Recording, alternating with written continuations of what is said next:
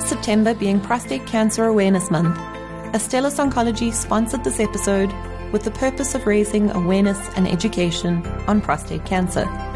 Statements of fact and opinions expressed are those of the contributor and are not the opinion or position of Astellas. What is psycho-oncology? By Sandra Bolin-Hughes.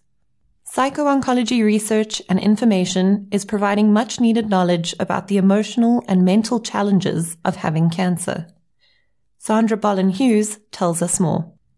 It may be a surprise to some that as much as a journey with cancer is a physical trial, it's also a mental, emotional, and spiritual trial. This means that it's often a time when counseling and support may be needed. Since the 1970s, there has been a specific interest in supporting cancer patients optimally. This meant studying patients' responses and needs through their cancer journeys. This specialized field of study has officially been called psycho-oncology. The pioneer leading the way was Dr. Jimmy Holland from the United States of America. Together with a few other concerned psychiatrists, she started the first psychiatric support center for cancer patients at the Memorial Sloan Kettering Cancer Center. This was the first time cancer patients were included in the systematic research as well as receiving therapeutic intervention and support.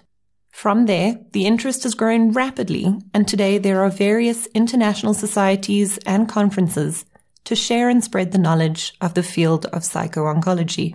Two aims of psycho-oncology. The first aim of psycho-oncology is to understand the patient's reactions and needs at various points along the cancer journey. Caregivers and families have also been the focus of some studies. The second aim is to identify if there are any specific factors that influence the cancer process and responses to treatment. Psycho-oncology is therefore the study of a general normal population group who are experiencing a physical form of stressor, an abnormal circumstance, cancer. Those who thought psychology was only the study of mental illness may be surprised by this. Indeed, psychotherapy, in general, isn't only for those with mental health issues, but for anyone who is struggling with life issues and circumstances. Cancer often places patients in a place of need where support and counseling would be beneficial. Normal and to be expected.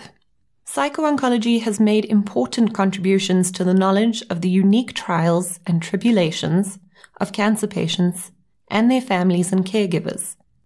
One of the most significant is highlighting what is normal and to be expected from patients. We know, for example, that the typical reactions to being given a diagnosis include shock, disbelief, a sense of alienation, and mental confusion.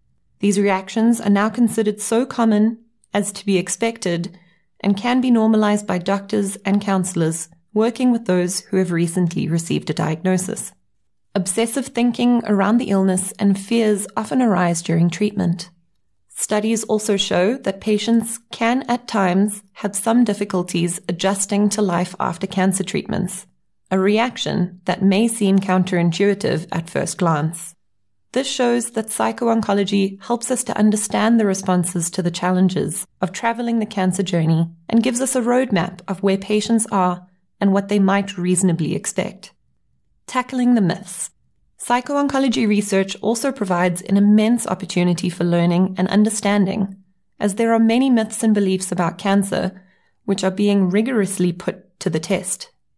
For example, Dr. Holland explains that there is no evidence of a link between personality and the development of cancer. Many patients may feel a sense of guilt that they are to blame for their illness. Studies in this regard show that there is no particular personality profile that is more associated with the development of cancer. Findings like this can free patients from additional misconceptions, guilt, and fears, and allow them to focus their energy on doing what is the very best for them: healing, resting, coping, and getting support. This episode was brought to you by Astellas Oncology with the purpose of raising awareness and education on prostate cancer. Statements of fact and opinions expressed are those of the contributor and not the opinion or position of the Stellis.